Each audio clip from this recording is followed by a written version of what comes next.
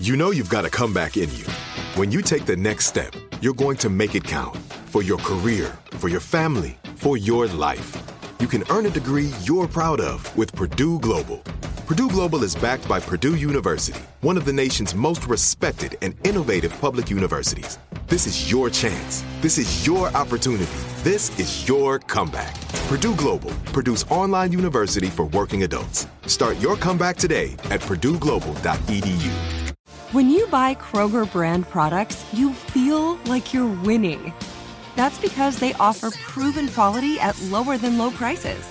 In fact, we guarantee that you and your family will love how Kroger brand products taste, or you get your money back.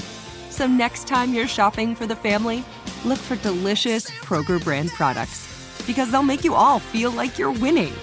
Shop now, in-store, or online. Kroger, fresh for everyone. The Black Effect presents Family Therapy, and I'm your host, Elliot Connie.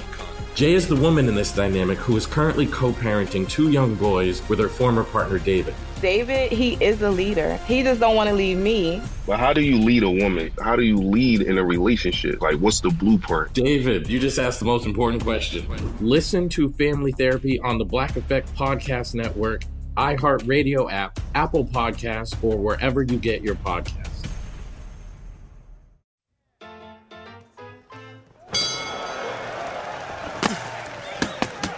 It's July 4th, 1910, Reno, Nevada.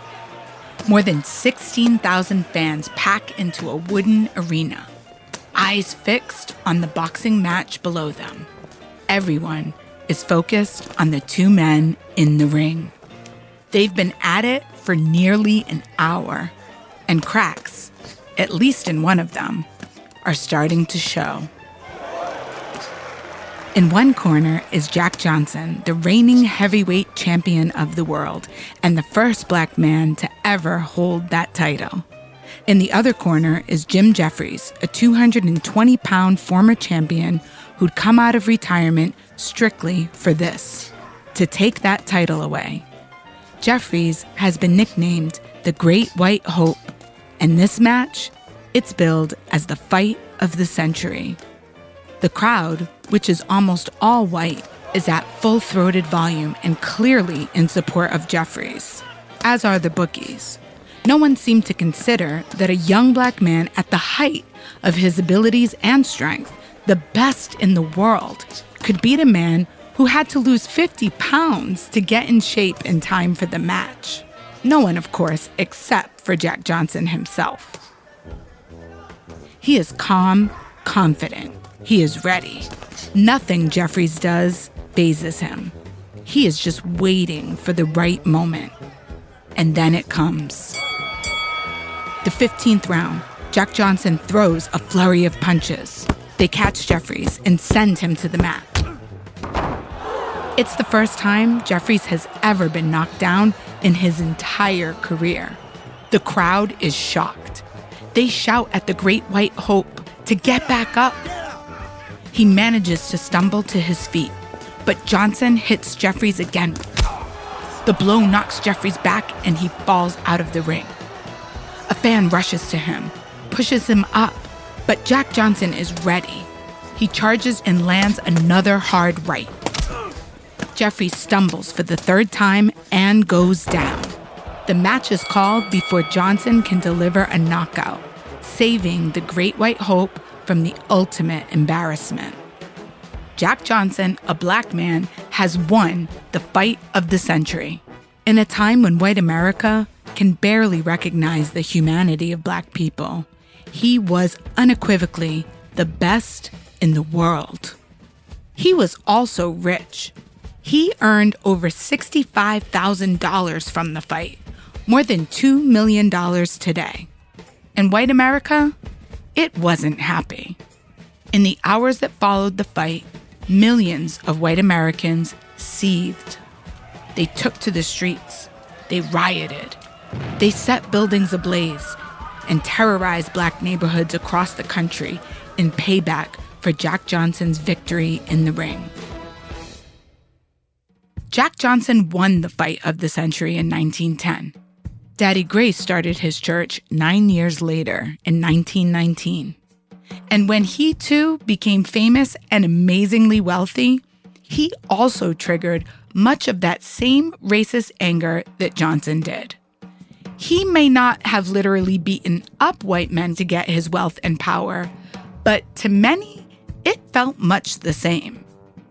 When a black man, especially one in the first half of the 20th century, stands proudly on the world stage and declares himself a man equal to all others, and that same man is also rich and powerful, that means he is an advertisement for black self-worth and a direct attack on white supremacy. So whether he is a professional boxer or a preacher, that black man will need to be put in his place. If not by riots, then by the power of the state. I'm Marcy DePina, and from iHeart Podcasts and Forza Media Group, this is Sweet Daddy Grace. Now, children, we are indeed glad to be here at this hour. Aren't you glad? Clap your hands.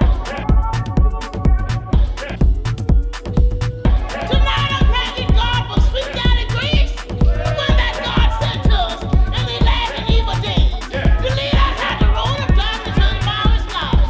Thank God for Sweet Daddy Grace.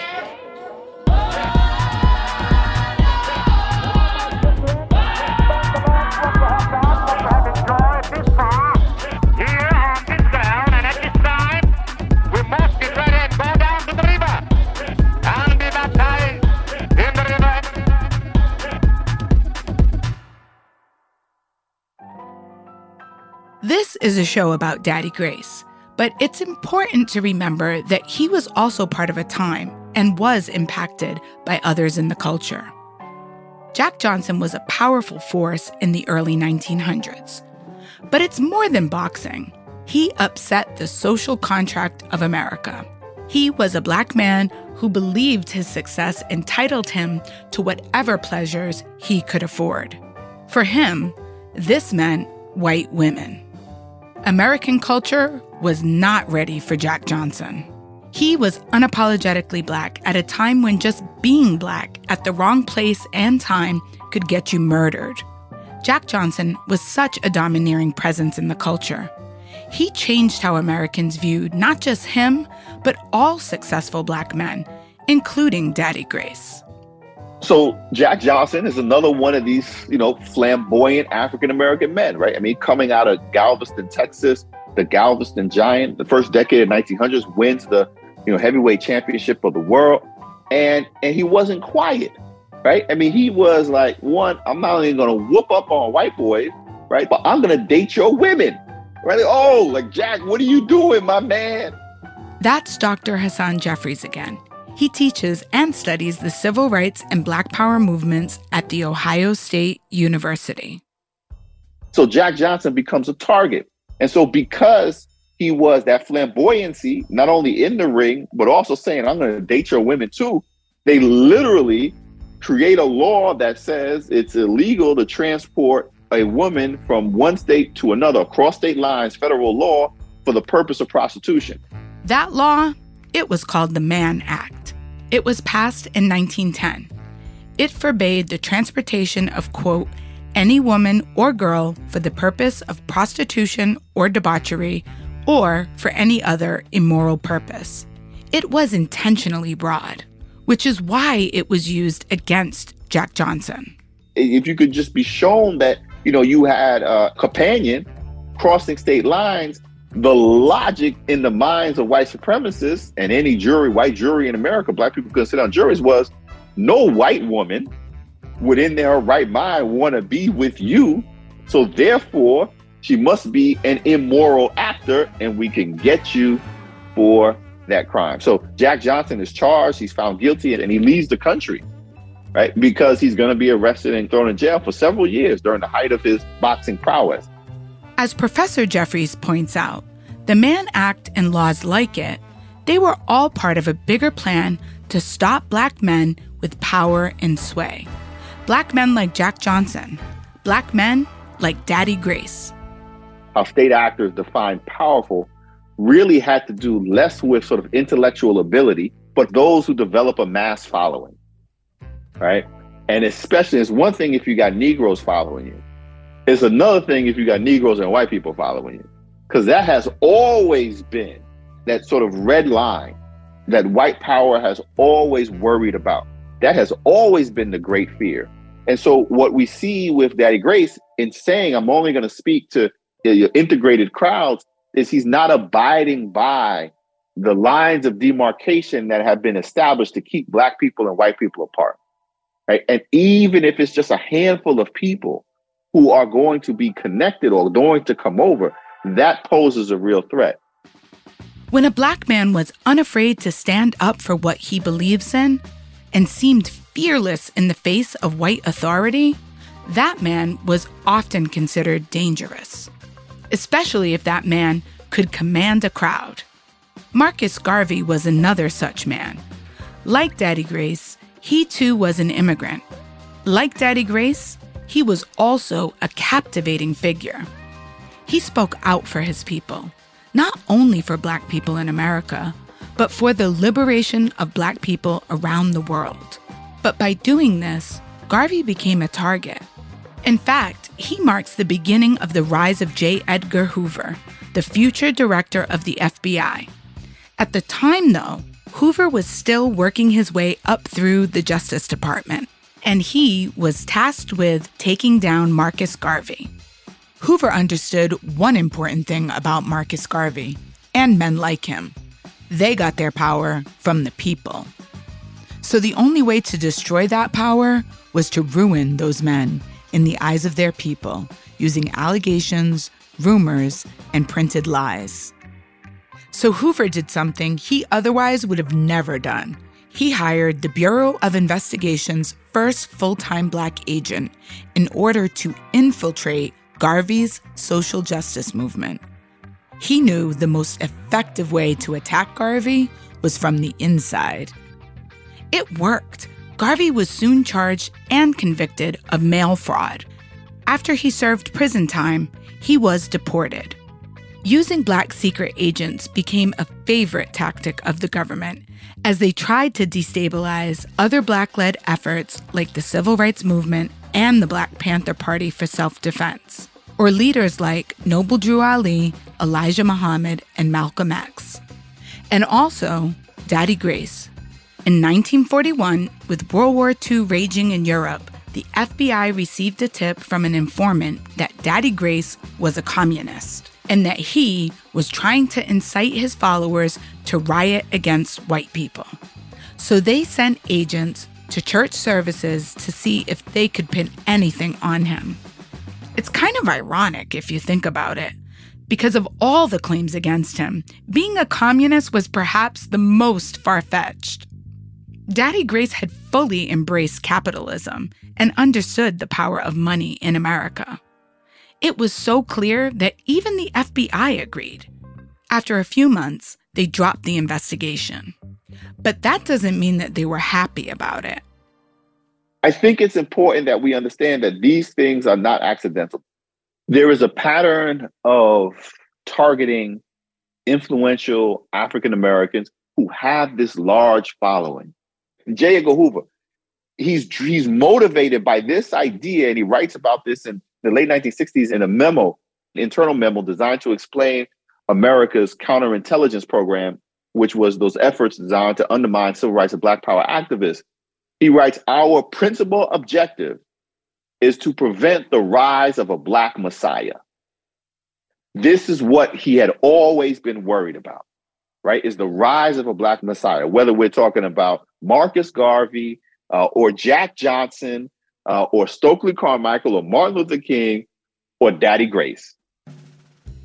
Minister Louis Farrakhan, who's headed the Nation of Islam for the past 40 years, has also been a target of the FBI. So he is more than aware of how rumors were used to discredit powerful Black men, including in Daddy Grace's era. As he told an audience in 1983, there came strong voices of liberation. Marcus Garvey, Noble Drew Ali, And in that same era, you get a man like Father Divine, Daddy Grace, and Prophet Jones. Now you may say, oh look, don't tell me about them charlatans. Hold on. We're not going to deal with what people were or are by characterization. I want us to deal with what they contributed to our being where we are. They taught us something if we open our eyes and look.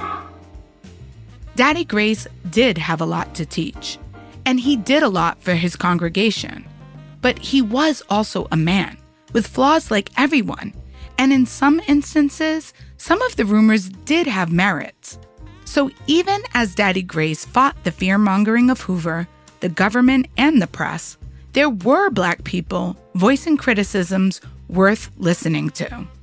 For one, Black women had to pay for his ascent and satisfaction. Throughout his time as the head of the church, there were rumors of affairs and illegitimate children. And there were other troubling accusations, ones that led to a Mann Act trial of his own, and ones that nearly caused his downfall. I'm Elliot Connie, and this is Family Therapy. My best hopes, I guess, identify the life that I want and work towards it. I never seen a man take care of my mother the way she needed to be taken care of. I get the impression that you don't feel like you've done everything right as a father. Is that true? That's true, and I'm not offended by that. Thank you for going through those things, and thank you for overcoming them. Thank God for deliverance. Every time I have one of our sessions be positive. It just keeps me going. I feel like my focus is redirected in a different aspect of my life now. So, how'd we do today? We did good. The Black Effect presents Family Therapy. Listen now on the Black Effect Podcast Network, iHeartRadio app, Apple Podcasts, or wherever you get your podcasts. Hey everybody, welcome to Across Generations, where the voices of Black women unite in powerful conversations. I'm your host, Tiffany Cross. I want you all to join me and be a part of sisterhood, friendship, wisdom, and laughter. In every episode, we gather a seasoned elder. But even with a child, there's no such thing as the wrong thing if you love them. Myself, as the middle generation. I don't feel like I have to get married at this big age in life, but it is a desire I have and something that I've navigated in dating. And a vibrant young soul for engaging intergenerational conversations. I'm very jealous of your generation that didn't have to deal with Instagram and Tinder. This is Across Generations, where Black women's voices unite, and together, you know how we do, we create magic. Listen to Across Generations podcast on the iHeartRadio app, Apple Podcasts, or wherever you get your podcasts.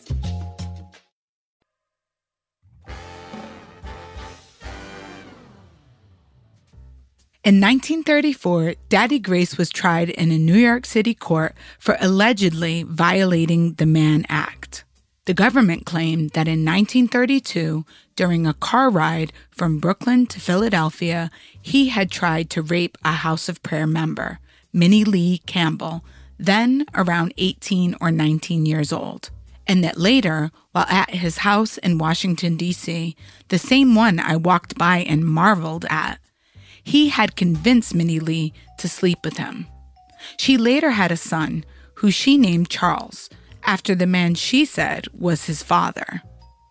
Even though what happened to Minnie Lee was at the center of the case, Minnie Lee's well-being didn't seem to be of much concern to anyone, including the press. It was more about Daddy Grace.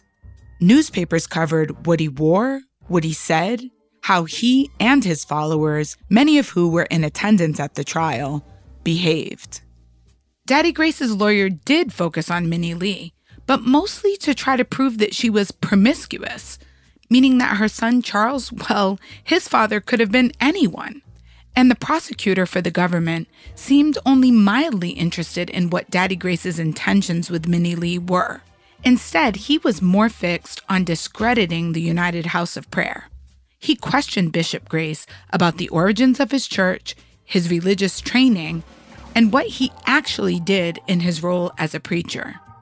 Reading between the lines of this not-so-subtle racism, the question seems to be, how could a man who looks like this have so much power?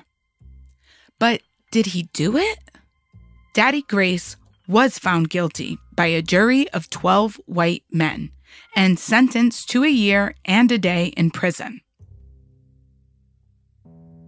A week after the trial, Daddy Grace was preaching in Newport News, Virginia, defiant in his conviction and proclaiming his innocence. He appealed to the crowd, saying only the court of the Almighty is the one who can pass judgment. Conviction is not guilt.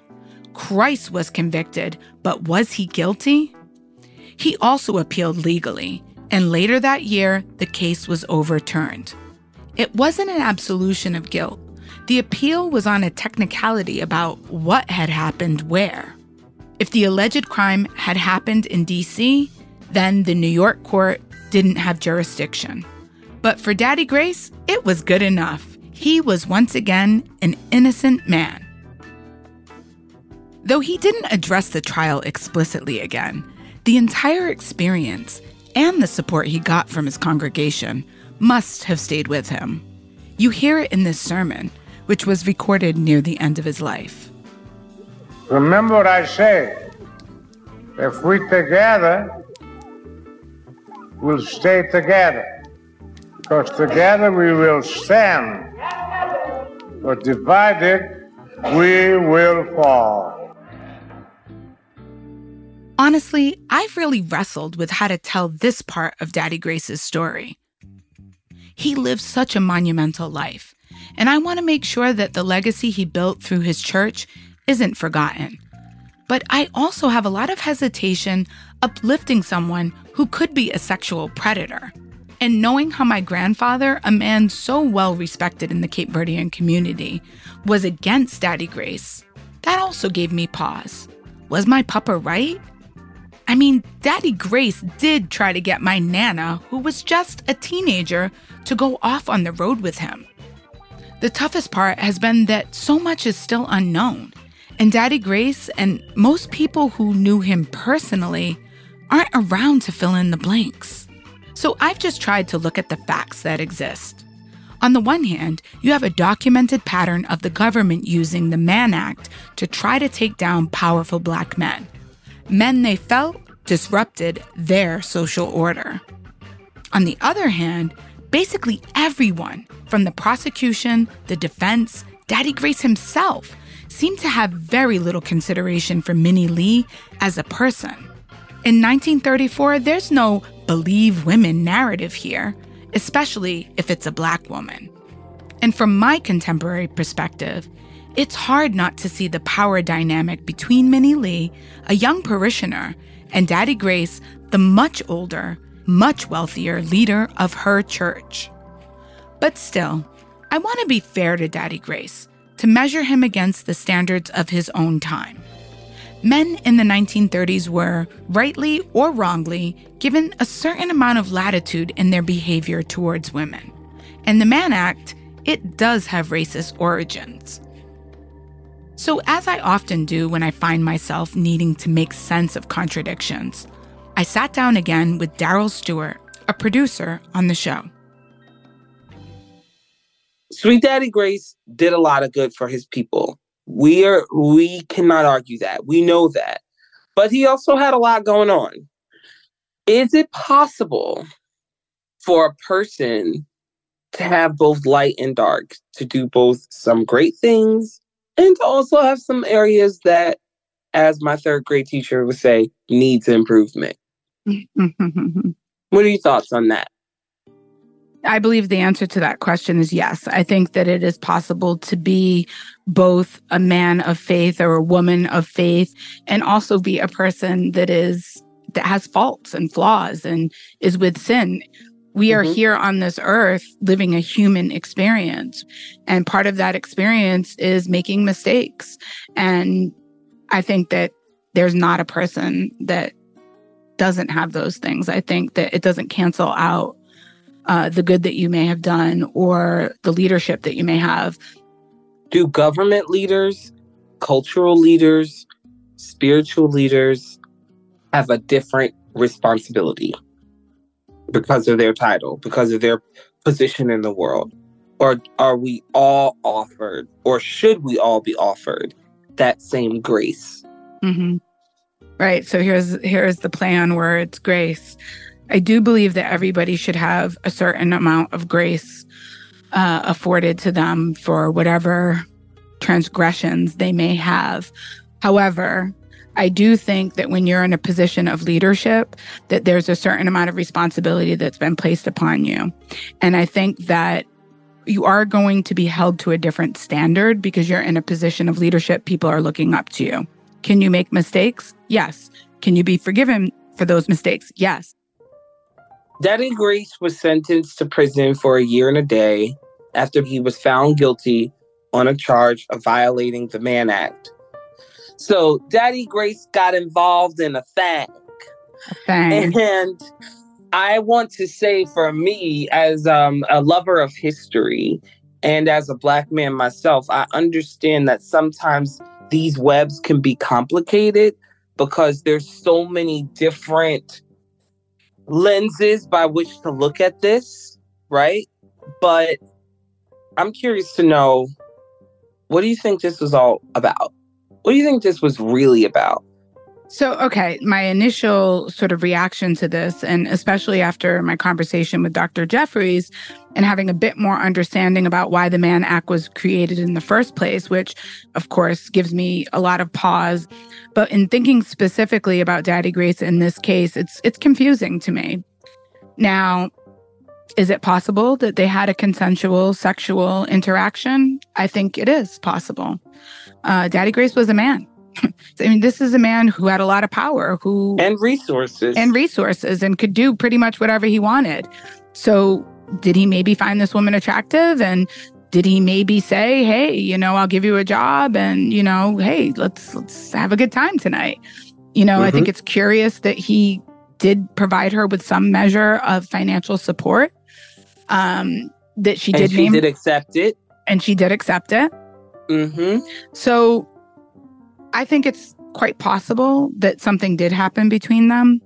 And I also think that it's quite possible that, especially in that time, that could have brought down Daddy Grace's entire mission because people would have slandered him.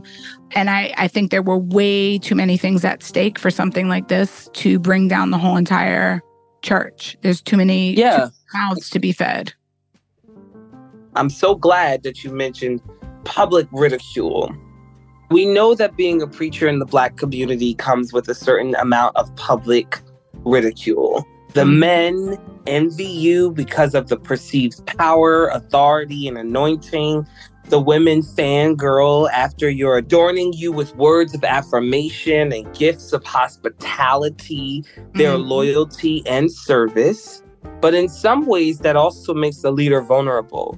Do you think that Black preachers and other religious leaders were maybe jealous of Daddy Grace and or white preachers and leaders? And would it have benefited them to participate in the assassination of his character? Yes, I do, actually. I think it's really difficult to reach that level of success and not have people try to take you down and be jealous, but not just jealous. Because to me, jealousy says, you have something that I want, but I can get it if I work hard enough. But envy is something entirely different. Envy says, you have something that I can never have. And I think a lot of people were envious of Daddy Grace because they saw that he was able to it's not just about the wealth that he amassed, it's the amount of loyalty and, belief in him that he had. And that is something that money can't buy. Money can't buy loyalty. Money can't buy followers. And I think what was probably most dangerous about Daddy Grace was the amount of power that he exerted over his congregation. And so I wouldn't think that it would be above the government if they were trying to find a way to bring him down, to tap into vulnerable people in his congregation that were close to him or were even on the periphery, to try to find ways to take him down. It could be either or. It just depends on what lens you look at it. I'm Elliot Connie, and this is Family Therapy. My best hopes, I guess, identify the life that I want and work towards it. I never seen a man take care of my mother the way she needed to be taken care of. I get the impression that you don't feel like you've done everything right as a father. Is that true? That's true, and I'm not offended by that. Thank you for going through those things, and thank you for overcoming them. Wow. Thank God for deliverance. Every time I have one of our sessions be positive. It just keeps me going. I feel like my focus is redirected in a different aspect of my life now. So, how'd we do today? We did good. The Black Effect presents Family Therapy. Listen now on the Black Effect Podcast Network, iHeartRadio app, Apple Podcasts, or wherever you get your podcasts.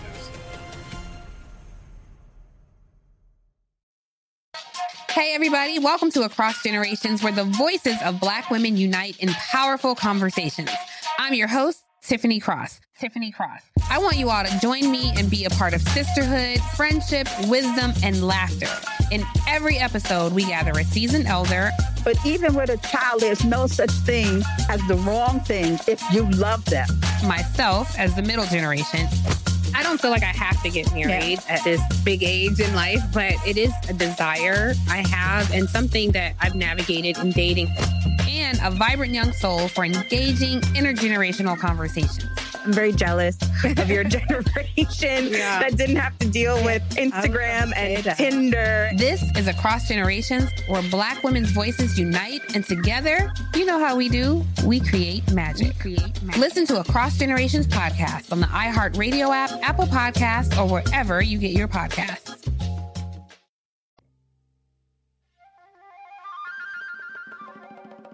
Daddy Grace, like many of us, was a complex man. And not everything he did or said can be cleanly explained. That's added to some of the mystery and intrigue around him. I think there are parts of him we don't understand. So for that reason, people are maybe want to keep him at arm's length. They're not sure how much of his work should be celebrated or how much there might be to be uncovered about something bad he did or something we won't like. But it revolves around these things of money and flamboyance and was he exploiting people? Those are all still questions that kind of linger. Dr. Marie Dahlem is a professor of American religion and associate dean at the University of Oklahoma. She's the author of the book, Daddy Grace, A Celebrity Preacher and His House of Prayer. And she is very familiar with the controversies surrounding him. I don't think he was trying to exploit people in the sense that some people have suggested he was. I tend to think he was someone who was sincere in what he was doing, that he couldn't spend 40 years as a religious leader just pulling the wool over people's eyes. To the contrary, Dr. Dahlem sees how the way Daddy Grace behaved instilled a sense of pride and belonging to his congregation. The way he carried himself, the way he had people wait on him. He had a hierarchy going that was palpable in the church. And I think there was something special about that. People could feel like they were part of this really important church. It owned lots of property. There was lots of glamour attached to that. But he had a status that was above them, right? And there was a kind of buy-in that was necessary to make that happen. But that doesn't mean that she also doesn't struggle with how to reconcile some of the contradictions around him. I hate to think ill of him because I feel protective of Daddy Grace. I feel like so many people have tried to tear him down. I don't want to be one more person who's doing that. But in honesty, I think there's probably some truth in a lot of those accusations. Perhaps not to the extent and the extremes that people were saying, but, you know, I wouldn't be surprised if some of them were somewhat true. For example, the Mann Act violation, where he supposedly raped his female companion in the car as they were traveling. Did he do that? I don't know, but I do know that when you read the transcript of the trial, it's very clear that all of the witnesses on his side were heavily prepared. They say the exact same thing, and it's too close for coincidence. So there's something in there that he didn't want people to know. What did he not want people to know? That's a mystery. And then there was the IRS. The IRS went after Daddy Grace repeatedly for not filing taxes, for failing to report income, for not paying taxes on the large offerings given to the church by its parishioners. He fought those charges, and he usually won, but it was constant. Tax fraud? Yeah, probably. Was that deliberate, or was that just he wasn't fully aware of how one needs to manage a multi-million-dollar church? That's entirely possible, right? How would he have learned how to manage finances in the legal way? I don't know that he would have. So yeah, I think there's potential truth in all of that, but I don't think that's really what we need to focus on, because who among us doesn't have a dark secret or two, right? We just don't happen to be as famous. For many people in my family, especially the older generations, these secrets were enough to rule Daddy Grace out, to consider him a fraud, a crook, a con man, and to completely deny any relation. And though I don't agree with them, I understand where they're coming from. As Black immigrants, they were told by white society that they weren't worth very much. Their standing in America was fragile enough that they didn't want to do anything to disrupt it, including associating with someone like Daddy Grace, who was considered so, as my Aunt Judy said, out there. What I have heard about Bishop Grace and all that he has brought to his people is something that we all can learn from. How about owning your own stuff? How about not having no debt? Not just about his long nails and how people would, what's the matter with Daddy? He's all right. He taught and set the foundation for his people to be debt-free, own their own property. Reverend Louise Scott Roundtree is a council member at large for the city of Newark, New Jersey. Her mother, Madam Louise Scott, was thought to be the city's first Black female millionaire. A self-made woman, she built her fortune by opening a salon, selling beauty products, and later opening up multiple shops and even a beauty school. Reverend Roundtree is very familiar with Daddy Grace and everything he accomplished. Because in some ways, you could say that there are parallels between the lives of Daddy Grace and her own mother. You know, my mother had to work for what she got. She really carried God with her. Being an African-American during those times when, racism was high, and you had to have God because people would say some things to you that might make you either hurt them or you get hurt by your response. In 1958, Madam Louise Scott purchased a 26-room mansion in the heart of Newark. It had been built in the 1880s by a local beer baron, Gottfried Kruger. The Kruger Mansion was now the Kruger-Scott Mansion. Many people couldn't believe a Black woman could own such an extravagant building. But for Reverend Roundtree, who grew up there, it was just a home. To be honest with you, I didn't have any idea of who my mother was. I didn't have any idea of where I lived. It was just all my life. It was like I didn't realize the greatness of any of this. And besides her entrepreneurial skills, Reverend Roundtree also admired her mother's commitment to faith. It's what drives her, too. I oversee an interfaith alliance where I tell people that it's not about the religion, it's about humanity. So we're going to love each other, we're going to pray together. And I got that from my mother. My mother, I never saw her treat anybody different. Like she never put any airs on when she got in certain... She was too busy being busy. Daddy Grace was also a busy man. Busy with his church, the members, and all of his enterprises. But here's the thing. With all his time spent on the House of Prayer, Daddy Grace's relationships with much of his own family were complicated. His 2 marriages ended in divorce. And in 1947, his son Norman was tragically killed in a car accident while on his way to meet Daddy Grace in Charlotte. The aftermath of his death strained his relationship with Norman's sister, his daughter Irene. They didn't seem to talk much after that, and his son Marcelino, from his second marriage, was diagnosed with schizophrenia and had problems with the law. Daddy Grace supported him financially for a while, but eventually seemed to distance himself from him. Reverend Roundtree understands how being a leader and being in service to other people can take away from your own personal life. Family gets really pushed to the side a lot because of the sacrifices based on what you've committed to or what position you're in. So in my case, there's a lot of things that I look back on and say I could have done different while working in government. Being a parent becomes a challenge. Doing things for family becomes a challenge. Trying to make time for you becomes a challenge if you're committed to the work. If you're not committed, then nothing's a challenge. You just do. Mm-hmm. But if you're committed, there can be multiple challenges based on what you have going on in your life. Daddy Grace did have family he was close to, family who were involved in the church, like his sisters Louise and Sylvia, who frequently accompanied him on the road, and many nieces and nephews as well.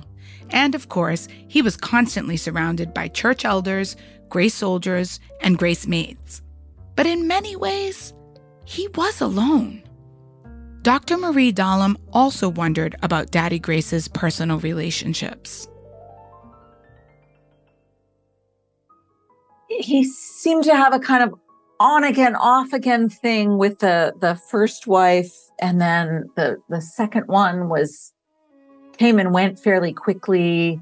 It just didn't quite add up to me, especially for such a famous guy. You think he'd want someone by his side who's the capable companion, who can be the equivalent female in the church. It was surprising that he never found someone like that to be there with him. You know, as a self-professed workaholic, I kind of took that as, I wonder if that's what it was. Like he was married to the church. That took precedence over everything. It seems like his work was the thing he was most faithful to his entire life. And maybe he didn't want to share that with anybody. You know what? That's a really beautiful way to put it. And you may be totally right on that. Yeah, that was his loyalty right there. Daddy Grace was clearly a man on a mission, although there are differing opinions about what that mission was. No one can doubt that what he accomplished in his lifetime was momentous. Whether you agree with his methods or not, for him, it was about saving souls and making sure that his people were prosperous and living within the kingdom that he built here on earth. And to do this as an African immigrant, as a Black man in America, meant he paid the price. There is no doubt that he benefited from the spoils of his work, but constant surveillance by government entities around his church and his businesses, jealousy, mistrust by his fellow Cape Verdeans, contentious relationships, and family fractures were the sacrifices that he made to build his vision and fulfill the calling that brought him to America. My own family worked hard to distance themselves from Daddy Grace, even though there were multiple ties and connections. The feeling in my gut has driven me to find the truth, in spite of what people might think or feel. I've spent years working on this show, traveled across the Atlantic several times, and pored over documents trying to discover the truth. Is Daddy Grace really my family? And will I ever figure this out? That's next time in the final episode of Sweet Daddy Grace. Sweet Daddy Grace is a production of iHeart Podcasts and Forza Media Group. This show is hosted by me, Marcy DePina. It's written and produced by Marissa Brown and me. Our story editors are Daryl Stewart, Duncan Riedel, and Zarin Burnett. Editing, sound design, and theme music by Jonathan Washington. Additional editing by Matt Russell. Show cover art by Viviana Salgado of Studio Creative Group. Fact-checking by Austin Thompson. Our executive producers are Marcy DePina and Jason English. Special thanks to Will Pearson, Nikki Itori, Ali Perry, Tamika Campbell, and Lulu Phillip of iHeartMedia, and all of my family members who talked to me for this show. My ancestors, the United House of Prayer for All People, and the countless number of people who shared their memories of Sweet Daddy Grace with me. Thanks also to Dr. Marie Dahlem and Dr. Danielle Brun-Sigler, whose academic work on Sweet Daddy Grace has been incredibly helpful. And finally, I want to thank Bishop Grace himself for choosing me to tell his story. For more information on Bishop Charles M. Grace, check out the website Sweet Daddy Grace and follow me at Marcy DePina on all social platforms. The Black Effect presents Family Therapy, and I'm your host, Elia Connie. Jay is the woman in this dynamic who is currently co-parenting 2 young boys with her former partner, David. David, he is a leader. He just don't want to leave me. But how do you lead a woman? How do you lead in a relationship? Like, what's the blueprint? David, you just asked the most important question. Listen to Family Therapy on the Black Effect Podcast Network, iHeartRadio app, Apple Podcasts, or wherever you get your podcasts. I'm Tamika D. Mallory. And it's your boy, my son, the General. And we are your hosts of TMI. And catch us every Wednesday on the Black Effect Network, breaking down social and civil rights issues, pop culture, and politics in hopes of pushing our culture forward to make the world a better place for generations to come. Listen to TMI on the Black Effect Podcast Network, iHeartRadio app, Apple Podcasts, or wherever you get your podcasts. That's right. Danielle Moody here, host of the Woke AF Daily podcast. We've been with iHeart for a year, and what a year it has been. As we head deeper into 2024 and yet another life-changing election cycle, Woke AF Daily is here to keep you sane and woke. Make Woke AF Daily your podcast destination for 2024 election news and analysis.